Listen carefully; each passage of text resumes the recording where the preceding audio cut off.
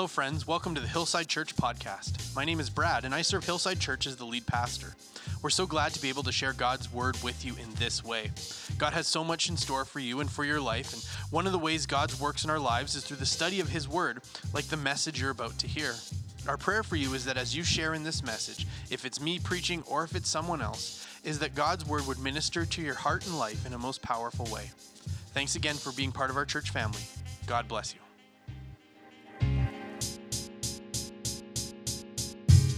This week, we're going to pick our story back up in the story of the book of Esther. And by way of reminder or in way of introduction, if you're jumping into this journey for the first time with us, last time we were together, we met a man, we were introduced to a man named Haman, a chief official in the court of the king of Persia. The king is a man named Xerxes, and Haman becomes his top official.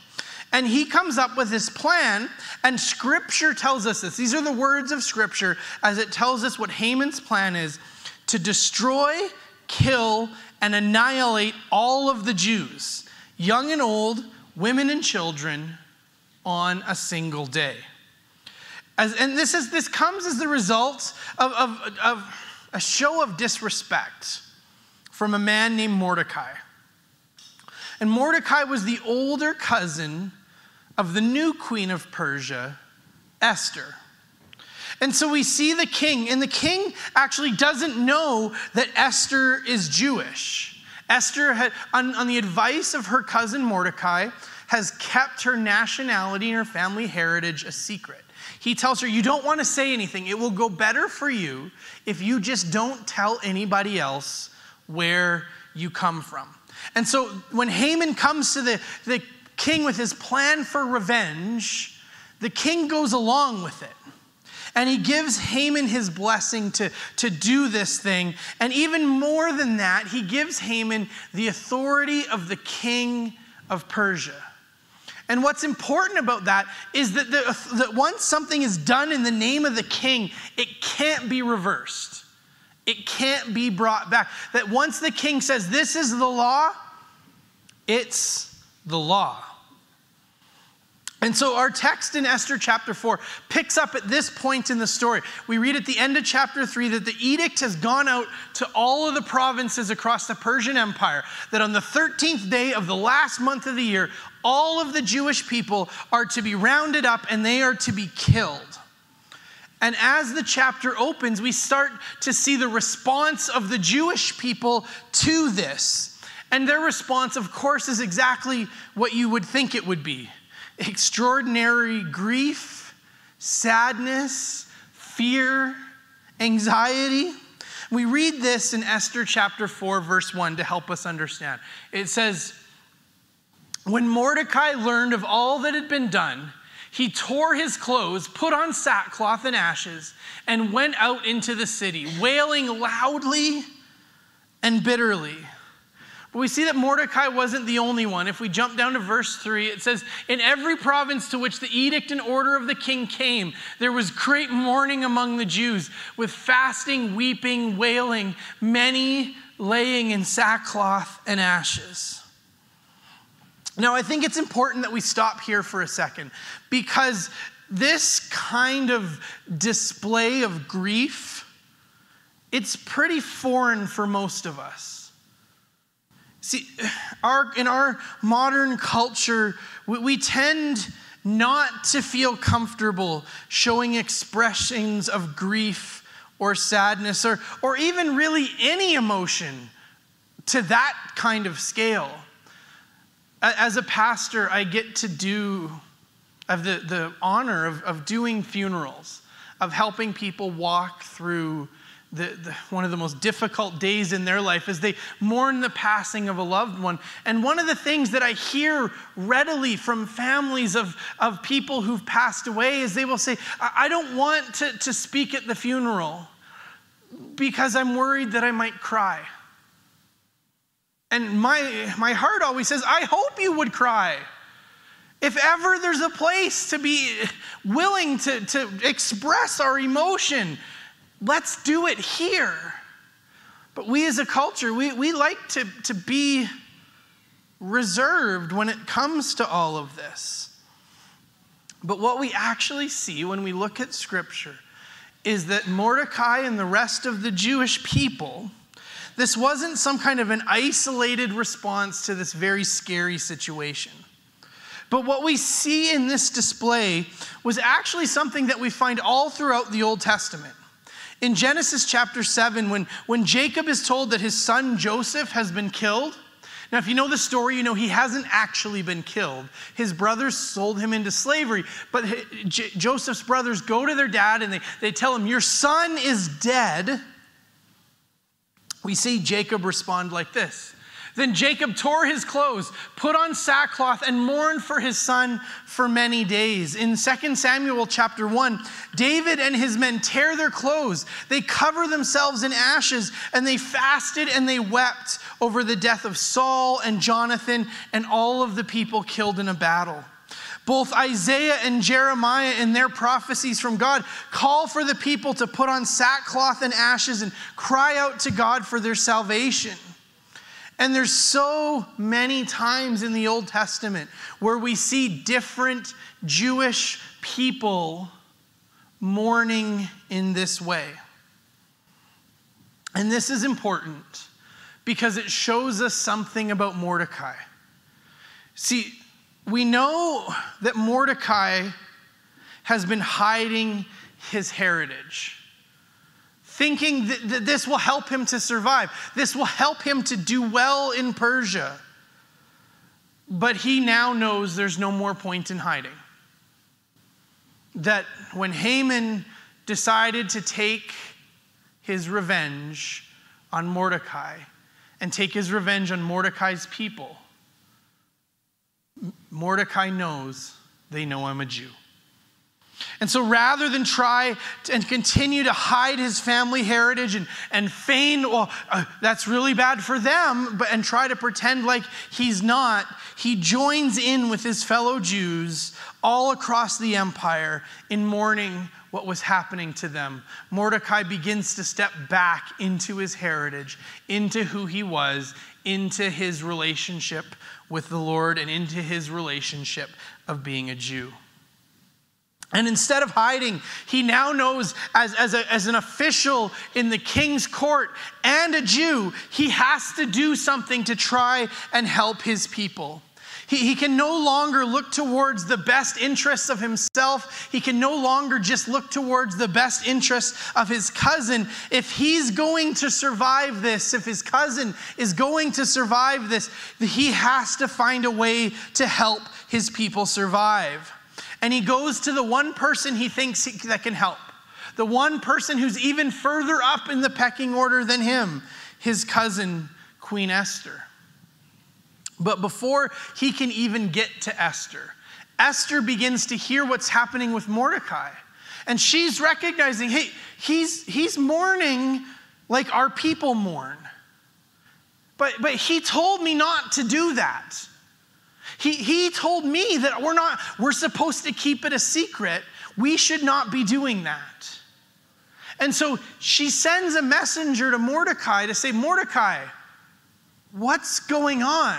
Why are you acting like this? Why are you being public like this? And Mordecai says, and Mordecai fills his cousin in. We read in verse 8, he, that's Mordecai, also gave him, that's a messenger. So Mordecai also gave the messenger a copy of the text of the edict for their annihilation, which had been published in Susa, to show to Esther and to explain it to her. And he, Mordecai, told him, the messenger, to instruct her, Esther, to go into the king's presence to beg for mercy and plead with him for her people. And as Esther receives this message, she sends that same messenger back to Mordecai saying, man, it's way more complicated than you think. Because the queen just going to the king wasn't something that she could do. In verse 11, through the messenger, she says this, all the king's officials and all the people of the royal provinces know that for any man or woman who approaches the king in the inner court without being summoned, the king has but one law. Anyone, whether they're male or female, whoever they are, if they come into the presence of the king, there's one law that we have to understand: that they be put to death unless the king extends the gold scepter to them and spares their lives. Now, I want to stop here for a second. There's still more to this verse that we need to unpack. But I want to let you know that this really makes sense. This isn't some kind of weird thing, because there's really only two reasons why someone would want to come before the king without the king knowing they were coming. One, it would be they felt a matter of urgency, something that I need to bring before the king. The king needs to hear about this. And two, to try and assassinate the king. Now, I think it's fair to say that based on what we've learned about Xerxes so far, is that he doesn't really care what people have to say to him. And so he's not particularly interested in, hey, yeah, if you got an issue, come and talk to me. If you got an issue, tough, I don't want to hear about it. So you can make an appointment, or I don't want to talk to you. And we also know that people have been trying to kill Xerxes, that we read about that last week, that there are people who are trying to kill him. And so he makes a law: you can't come and talk to me unless I want to talk to you. But there's something else going on here as well. Esther goes on to explain, but 30 days have passed since I was called to go to the king. The king hasn't called for her during the day or at night for 30 days. Remember, Xerxes has a harem of hundreds of women. And remember when we talked about Esther being brought to the palace, how all of the other women that were also brought to the palace to see who would be queen, they weren't allowed to go home because the king might decide to call for them one day. And so it seems as if the king at this point isn't all that interested in the queen. And she isn't sure that she's got the sway, that she's got the pull, that she's got an in with the king to even make this happen. And so she's afraid. To go before the king uninvited is to risk your life, even if you're the queen. Esther could be sentenced to death before a word even comes out of her mouth, before she can justify for the king why she needs to talk to him. She could be killed. But also remember, at the instruction of Mordecai, Esther hadn't told the king that she was Jewish. But now Mordecai is telling her, go into the king's presence and beg for mercy and plead with him for her people. So now Esther has to go before the king, which just that in and of itself could end up with her dying. But then let's say for a moment that the king says, what is it, my queen? I'd love to hear from you. The queen then has to explain to Xerxes, I haven't been entirely honest with you. There's some things about me that you don't know. Now, what we do know is that Xerxes wasn't a man particularly willing to work on his marriage. That he wasn't someone willing to talk things through. The last wife, when she refused him, she was banished. And so Esther coming and saying, I have something I need to tell you, that's doubly dangerous. Then she's going to ask him to publicly reverse a royal decree. To publicly say to his whole kingdom, you know that thing that I said? I've changed my mind on that.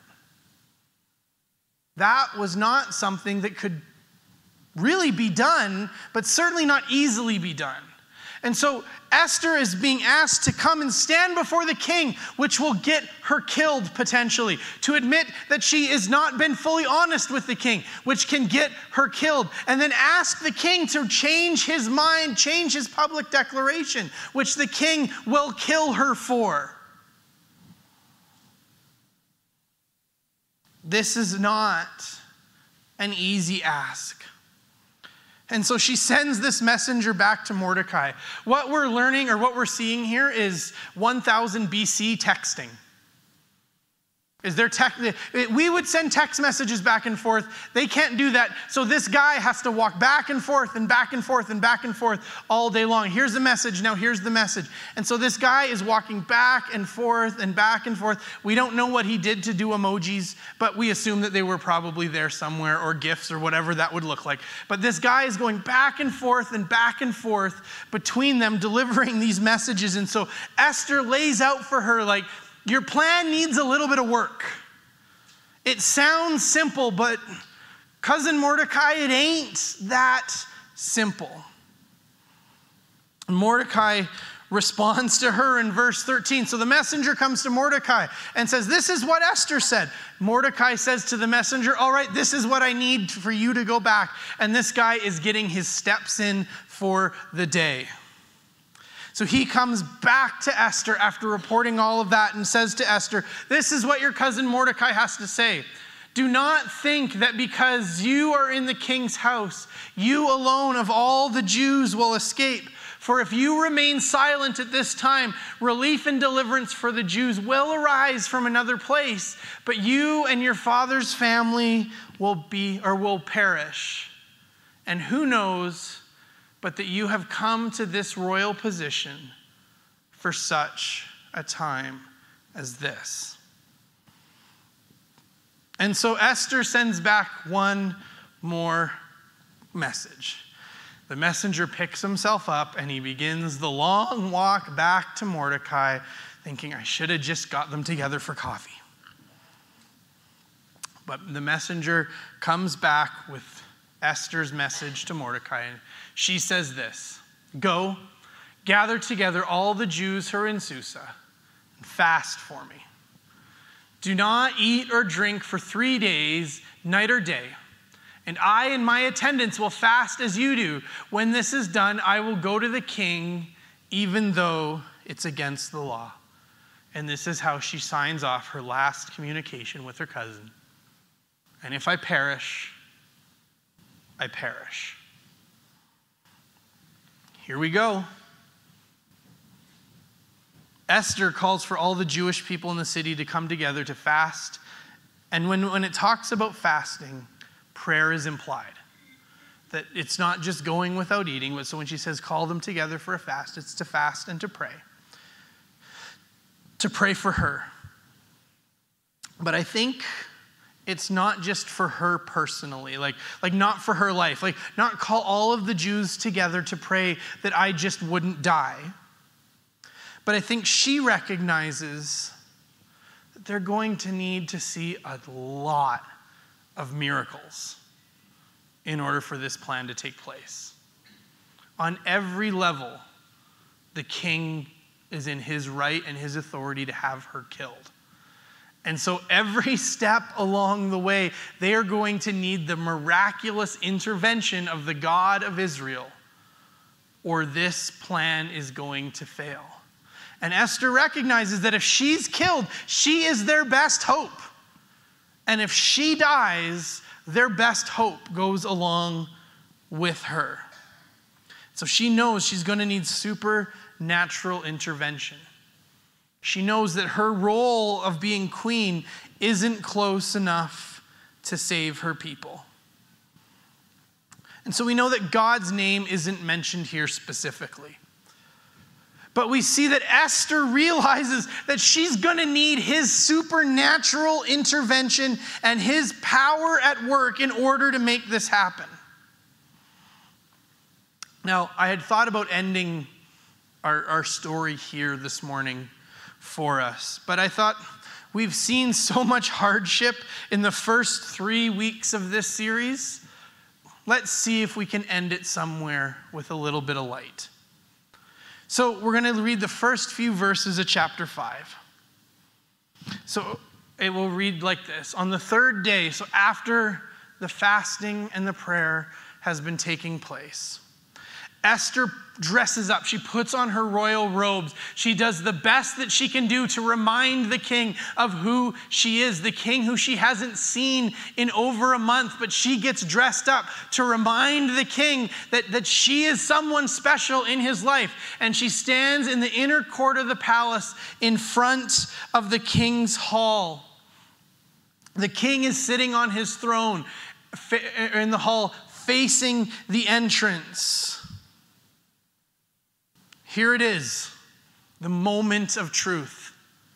The moment where the law demands that Esther be killed unless the king has mercy on her. Her heart must have just been deafeningly pounding inside of her chest.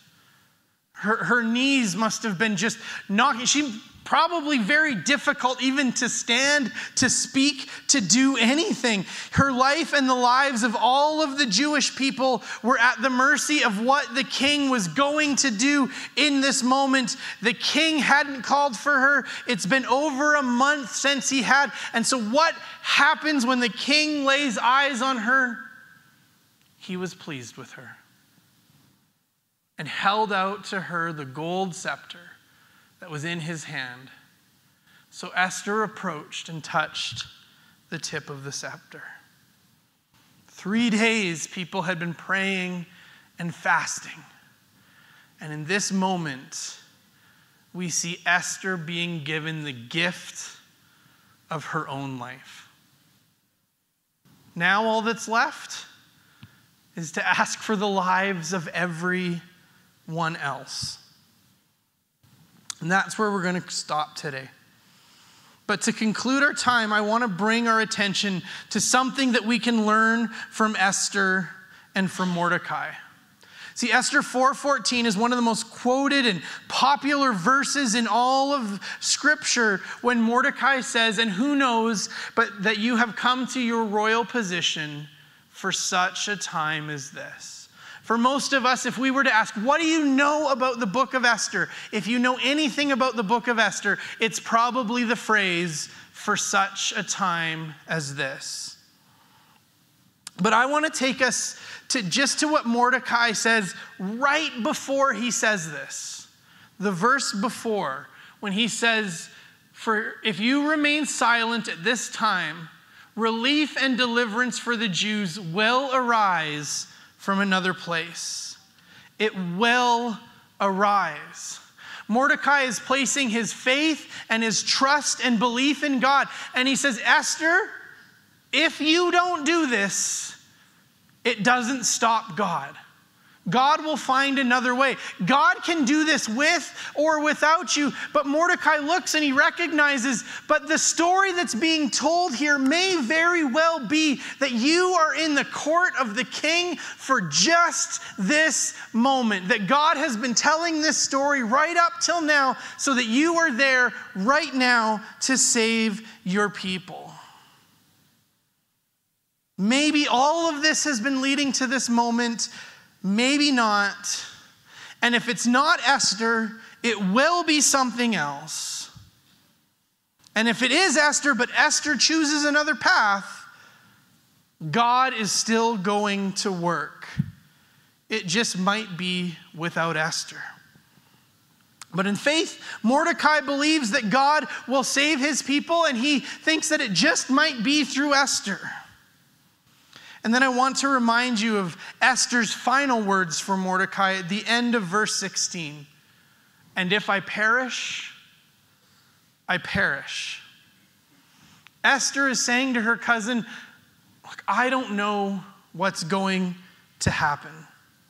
I don't know if I'm going to be killed the minute I walk into the room. I don't know if I'm going to be killed the minute I tell the king, I've got a secret I need to tell you. I don't know if I'm going to be told or if I'm going to be killed the moment I say to the king, I need you to change your decision. And I don't know if I'm going to be killed the moment the king says no. And I die with all of my people. I don't know what the end of this is, but if this does mean the end for me, it means the end for me.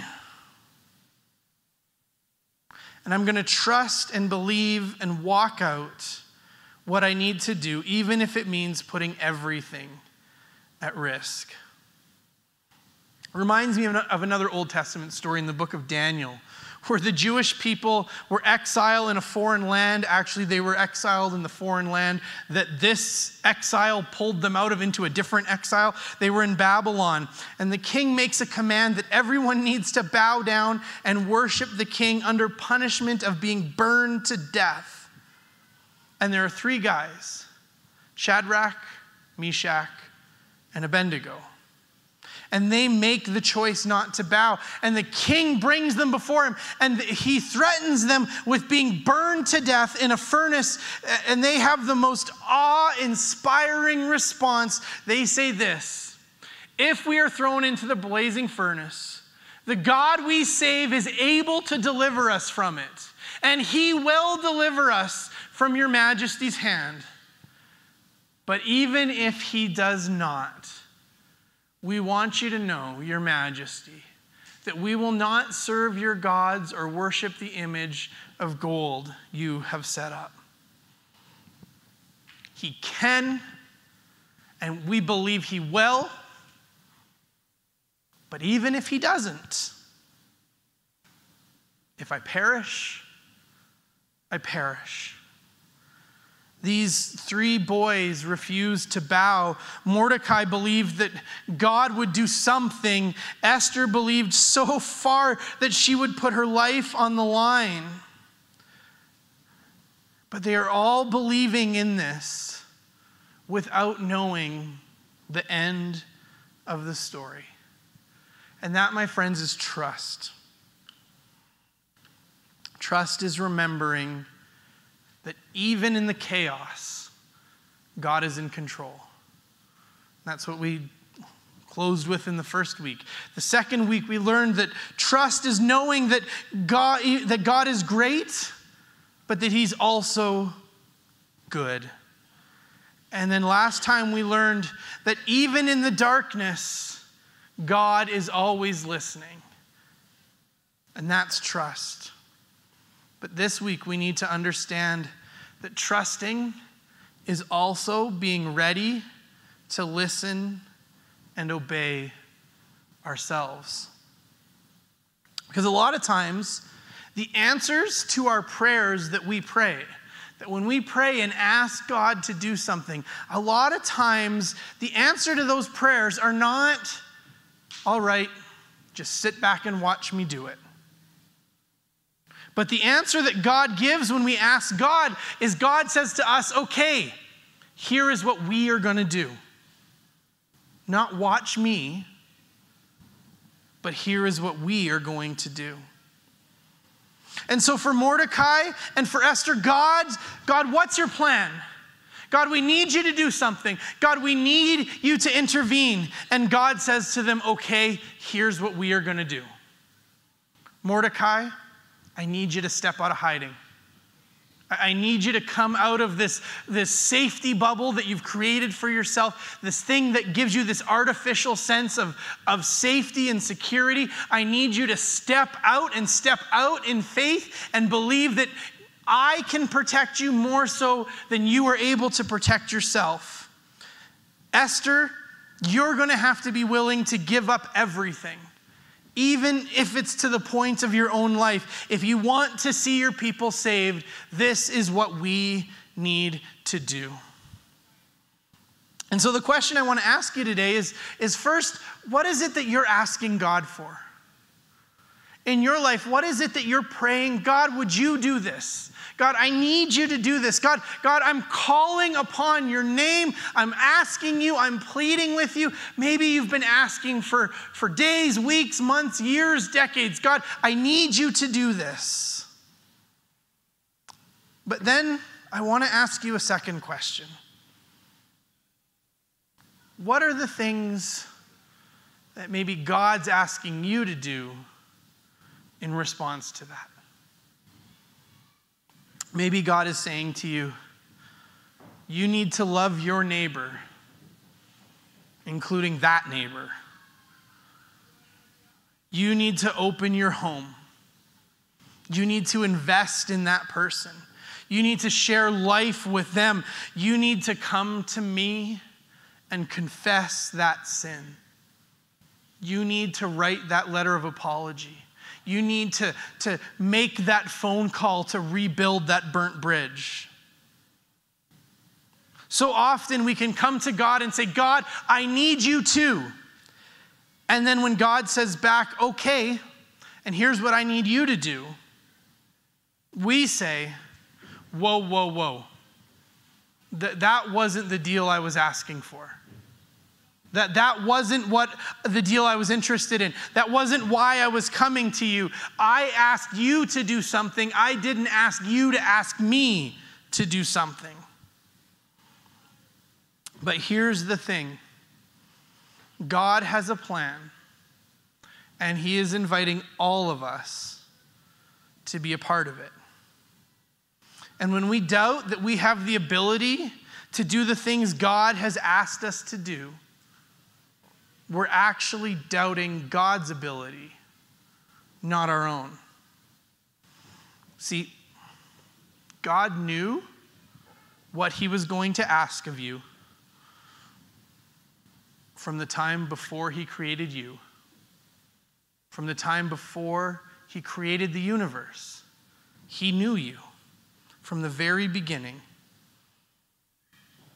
And he created you with precision and purpose. Scripture will say that he knit you together in your mother's womb. And I'm fond of reminding you that you don't knit by accident.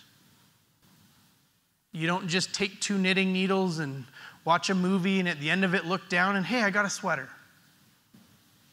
It takes intention, it takes purpose, and it takes a plan. And that's how God created you, with intention and purpose and planning. And every day of your life has been lived inside of God's intention, purpose, and plan for your life. And it's all been leading to this moment, and to the next moment, and to the next moment, as God is preparing you to be who he needs you to be. God is preparing you to do what he needs you to do. God is preparing you to be everything he needs for you to be. Everything in your life has been done with an eye towards what he has asked you to do. Friends, for such a time as this. Let's pray together. Father God, we thank you that for each one here, God, they're not a part of your story by accident. They're not here today by accident. They're not here in this time by accident. They're not living where they live by accident. They're not doing what they do by accident. They're not a product of random chance. God, I thank you that for each one, we know that we have been created with a purpose, that we have been gifted a purpose and calling by our Heavenly Father. And so, God, I pray against the voice of the enemy that would whisper, that would speak, that would share to those here that you're not enough. You're not good enough. You're a failure. You can't be what you've been called to be. You can't do what you've been called to do. You've gone too far. You've done too much. You're not smart enough. You're not brave enough. You're not kind enough. You're not strong enough. You are not enough. And God, I thank you that in this moment we can see and recognize the lies of the enemy. And we can recognize that the story that our lives have been telling have been equipping us to be the people that we need to be. And so, God, I pray for each one here that just like Mordecai, that just like Esther, as they're confronted with the parts of their life where they may need to step out in faith and be brave, where they may need to step out in faith and leave behind security, where they may have to step out in faith and leave behind the certain and step into the unknown, that they would be able to do so, knowing that you have called, created, and purposed them to do just this. God, I thank you that you have a plan and a purpose for each life here, that you haven't given up on us, that you haven't moved on from us, that each life here, you've got an incredible plan and an incredible purpose for. And God, I pray that for all of us, we would be able to walk out what it is that you've called and created us to do, and who it is that you've called and created us to be. And that we would be able to rest confidently, knowing who it is that's made us and who it is that has a plan for us. God, help us to trust in you. In your name, Jesus, we pray. Amen. Smoke clouds all around. Thanks again for being a part of this message from Hillside Church. We pray that God was able to speak to you through what was shared. We're so grateful to be able to share God's word with our church community and family, and that includes you. And we'd love to hear from you. You can find us on Facebook and Instagram at Hillside Airdrie. You can contact us through email at info@hillsideairdrie.ca, or you can go to hillsideairdrie.ca and click on Contact Us from the main menu, or you can find our pastoral team contact by clicking on Our Pastors from the Our Church drop-down menu. Our vision for everyone that shares in Hillside Church is that they would know God, know His hope, know His purpose, and know His power in their lives. And we pray this message ministered to you. At Hillside Church, we're a family not by blood, but a family that's been bought by blood. As family, we go. As you're lifting up my name, and just hold on. Just hold on. Hold on. Your promise, it still stands. It's chasing after me. The rainbow through storm clouds is how I'm gonna see that there is a light that's waiting up ahead. So I'll stay in the fight and look to the one who said, hold on just a little bit longer. I know it's gonna be okay. These days are gonna make you stronger. You'll find purpose in the pain. Hold on just a little bit longer. Deep down there's a well of faith. Let hope arise as you're lifting up my name. And just hold on.